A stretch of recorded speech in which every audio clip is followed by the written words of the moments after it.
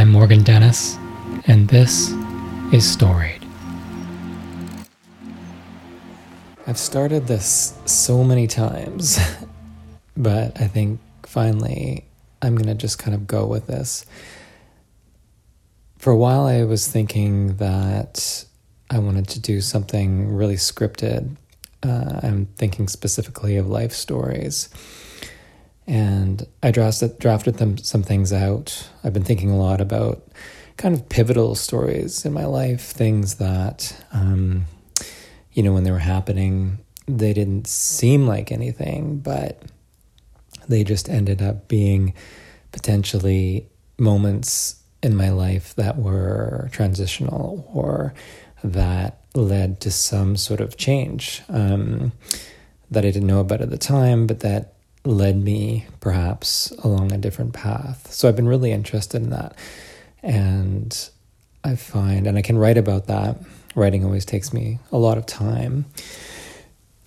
But it's also really intellectual, and it takes away from, as writing always has with me, the immediacy of thought and expression. And so where I'm landing with this is to create something that is just an expression and is just more immediate and spontaneous and stream of consciousness and can get at some of these things that I'm thinking without necessarily needing to be so meticulous about how I present them. So today is April 14th, 2022. And it feels like spring has finally just started. It's gray today and misty, but it's warmer. I think it's one of the first days where I'm not putting the heat on in the house. It's almost Easter, and we're going to head up to our cottage on Sunday after my son, who's 10, does his hunt for Easter eggs. I think he still really believes in the Easter Bunny. We thought it would be his last year of doing that, or believing in that last year. But he does. And so he wants to find Easter eggs at our house instead of our cottage. So we're going to do that, and then we're going to go up for the week. He's in this micro school that has these random entire weeks off. And so we're going to go up and spend the next week at our cottage next week because he has his week off. My wife Katie is going to work from there. She's a lawyer for the Ontario government, and I teach at Sheridan College, and I work remotely. I've been remote since the start of the pandemic. I think I've been to work twice since the start. Once to pick up some books. I teach literature for a course I was developing last year, and another time just I was meeting some friends for lunch, and I thought I would go in and take some pictures of the empty hallways.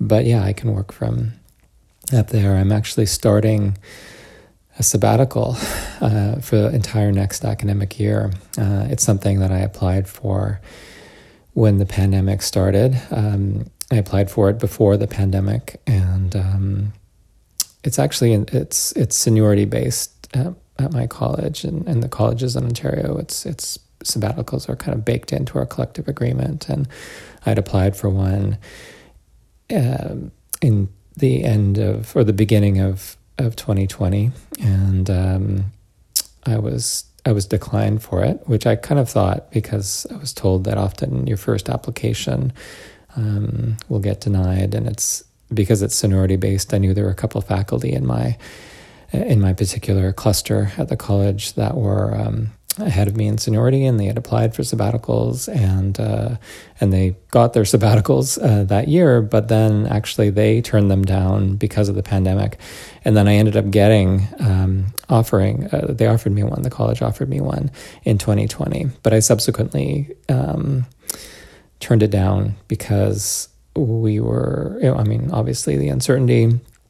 I had sort of thought that I would go and travel for the sabbatical. It would be a writing project, and I would go somewhere and sort of work and explore, and potentially go somewhere with my family also, and spend that year kind of doing things that I can't normally do during the academic year. But that just didn't seem like at all. It wasn't doable. There was no traveling, obviously, and with my son, who was, I guess, 8 at that time, and homeschooling, it was, as with most people, it was impossible. So I turned it down, and then we went along and lived our lives, and then now I decided to apply for one again.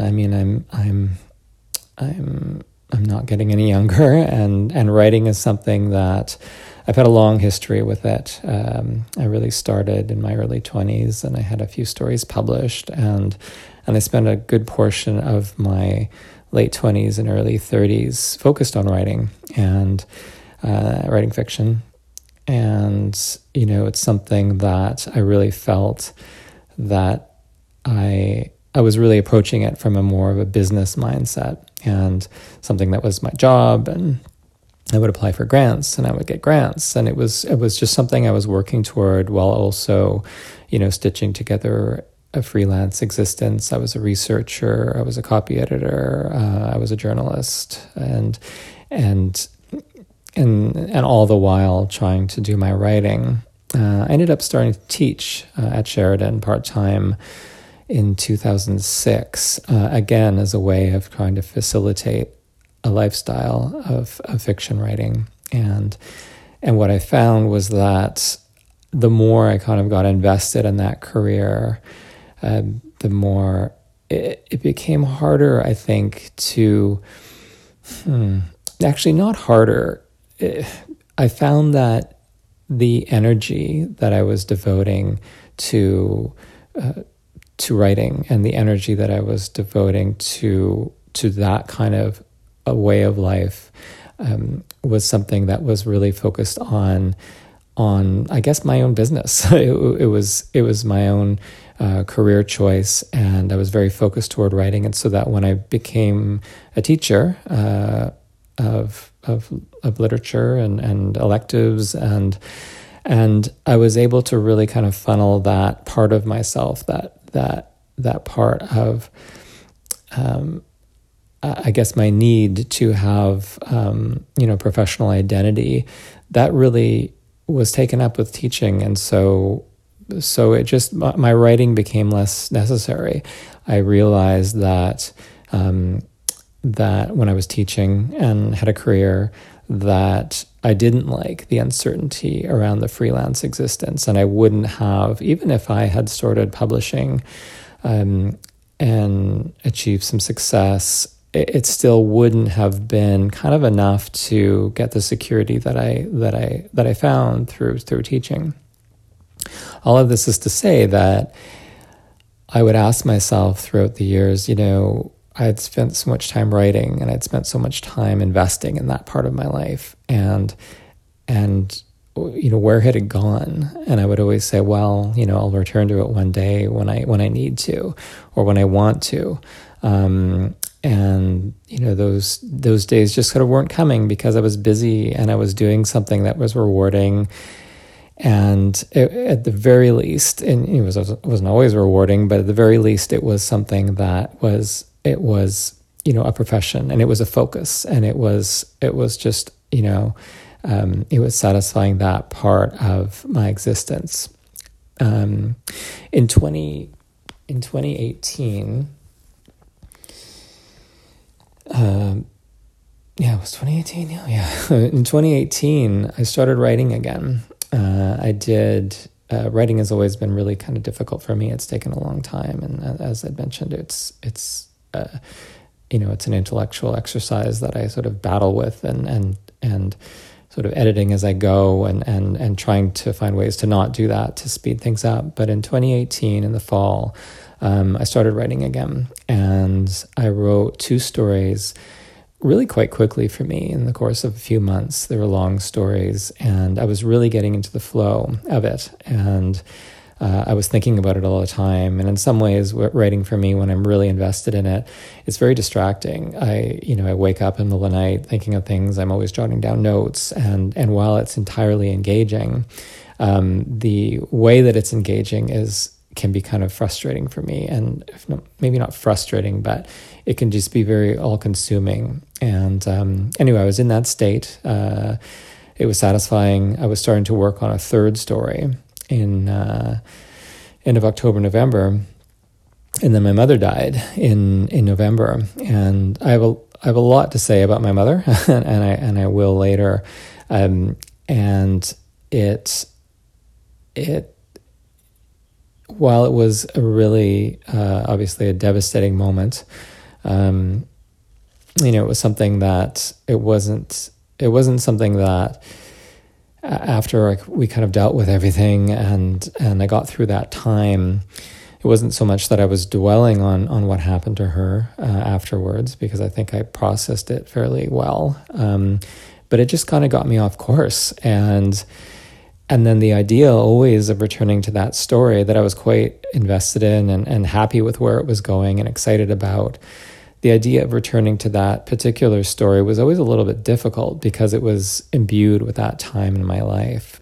So I didn't. And I didn't return to it for a long time. And but again, I decided, all right, that now is the time for the sabbatical. And so I applied for the sabbatical earlier this year, and I thought, all right, if I'm going to do a writing project again, I've got to tell myself, I've got to convince myself and prove to myself that I can be a part of a sustained project again.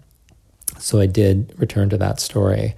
It's called Fireball, and it's about a group of people who see like a meteorite, a large scale meteorite or a ball of fire in the sky, and are kind of drawn together because of that, and create a kind of community. And it's their experiences and what they think, and they've all been a little bit changed by it. And anyway, I had the idea for the story again back in 2018, and I had the entire thing kind of mapped out, and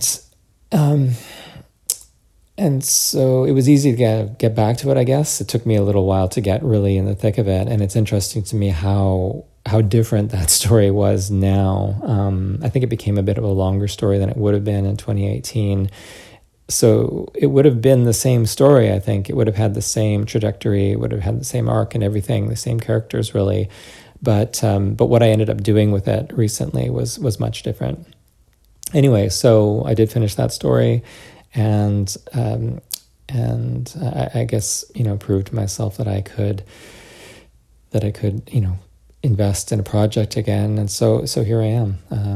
I'm starting the sabbatical in September, and it'll take me through the course of the entire year. It'll really, with my vacation periods, it'll be 14 months. So it'll be something to really sink my teeth into. So I think a sidebar for me with that project, with that sabbatical project, because I've been again thinking of more narrative-based autobiographical pieces, is to do something like this project, this podcast, where it can be maybe somewhat like diary entries. Maybe some of it will be scripted. Maybe I'll speak to some of my friends, my colleagues on it. I don't know yet, but I think I spent a long time trying to think of what it was going to be and what it should be right from the gate. And I'm realizing, I think, that it doesn't have to be like that. It can take on a variety of forms. But I think the main thing for me is to kind of be, to try to, just incorporate it into a sort of habit in my life, just like writing is when I'm writing. Because when I am writing, I kind of need to do it, if not every day, every second day, or it has to be part of, my sort of pattern of existence. And so I think that if I were to really sort of knuckle down and try to do a podcast that's scripted, and spend so much time on it, and thinking about sound design and all those things, it'll kind of hold me back, and it'll make it not more work, because I enjoy work. That it's part of it for me. I enjoy sort of really getting into something, but I think it might kind of defeat the purpose a little bit, and make it just more of an exercise, and an intellectual exercise. It's interesting because I've at various times in my life tried to keep a journal, and I think my process with that has been similar, in that I'll want to start with the best entry on that first page, and I'll want my writing to be really clear, and even my printing to be clear if I'm writing an actual tactile journal. And it's held me back. And so I've actually, over the past year, been writing fairly consistently. At first it was every day, and then I thought, okay, well, if I don't do it every day, then it won't be right. So sometimes, it'll be every day, and other times it'll be every, few weeks, and I'll catch up. And again, I'm trying to make it what I want it to be. It doesn't have to be a specific thing. And so I think this will be an extension of that too. It's not like I'll stop the journaling, but it helps me kind of process the things that I'm thinking about. And I haven't actually, with all that, those journal entries that I've been making, it's a variety of things. It's elements that come up in my life. It's things about my past. It's things about my work and family and all of that. But it's a bit of everything, and it's served a purpose of. What I was going to say is that I haven't read it since I started it. And so I think that that's interesting, because I'm not doing it to kind of chronicle, at least right now. I mean, obviously one day it might be interesting for me or others, my son, if I share it. But it's the process of doing it. And so I think that this exercise of this podcast will be like that. One other thing I'll say in relation to my mother is that I was thinking about nostalgia, and I've felt like I've never really been that much of a nostalgic person. I mean, when I think about my past, or I dream, often I'll dream about, the houses I lived in as a child. There were two significant ones, and I dream of those places a lot, but I'll dream about them mostly as an adult, in that I'm returning to them. I'll have a dream where it's kind of a recurring dream where I'll go up and I'll knock on the door of one of these homes, and there'll be people living there, and I'll kind of explain I used to live there, and can I walk through and see the place, and I will.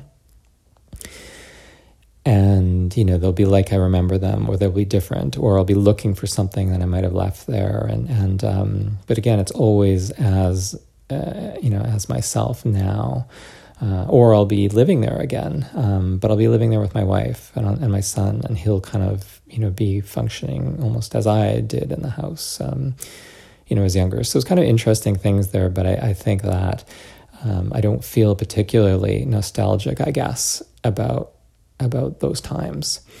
And to return to my mother, I was thinking that she was nostalgic, but I also don't think she was. I mean, she had actually a really difficult upbringing. She had a very difficult relationship with her mother, abusive relationship, I would say, to a large degree, and one that really informed her adult life. And so that she was, throughout her adult life, I don't think she really ever grew up, or if she did, she was kind of a custodian, I think, a guardian of that child, of that girl, so that she let that girl exist in her own life and gave her all of the opportunities that she never maybe had, so that she was, I would say, letting that girl get away with things. And it really kind of corrupted her own life, my mother's life.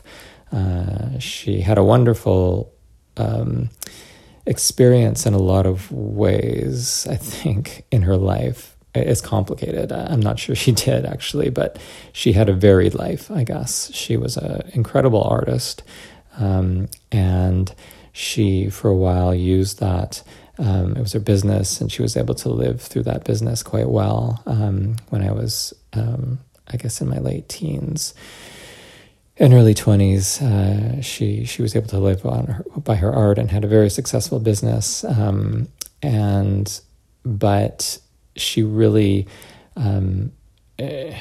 sort of let her life go in a lot of ways. And she was an alcoholic for a number of years. And what I found with her, and it was, my wife and I supported her for a number of years. And it was a very, very difficult time. And we could only help my mother so much because of who she was, and because I think, when I realized this at the time when we were helping her, that she was, she just couldn't kind of control her life. She didn't really grow up in some ways, I guess, or like I said, she was, she was this girl still in a lot of ways. So anyway, that's what I'll say about her for now. I have a lot more to say about her and our experiences with her, but part of this process is me thinking of nostalgia and this attempt to discuss, my life and talk about the things that happened both in my past and these stories, these narratives that I feel, were pivotal for me and inform who I am now. I've thought, is that me sort of being nostalgic? Not that being nostalgic is a bad thing, but is that sort of behind it? But I don't necessarily think it is. I think it's about just trying to piece together things and understand what brought us to where we are now in our lives, and those things that we might not have realized at the time that were actually really instrumental in forming the people we are now.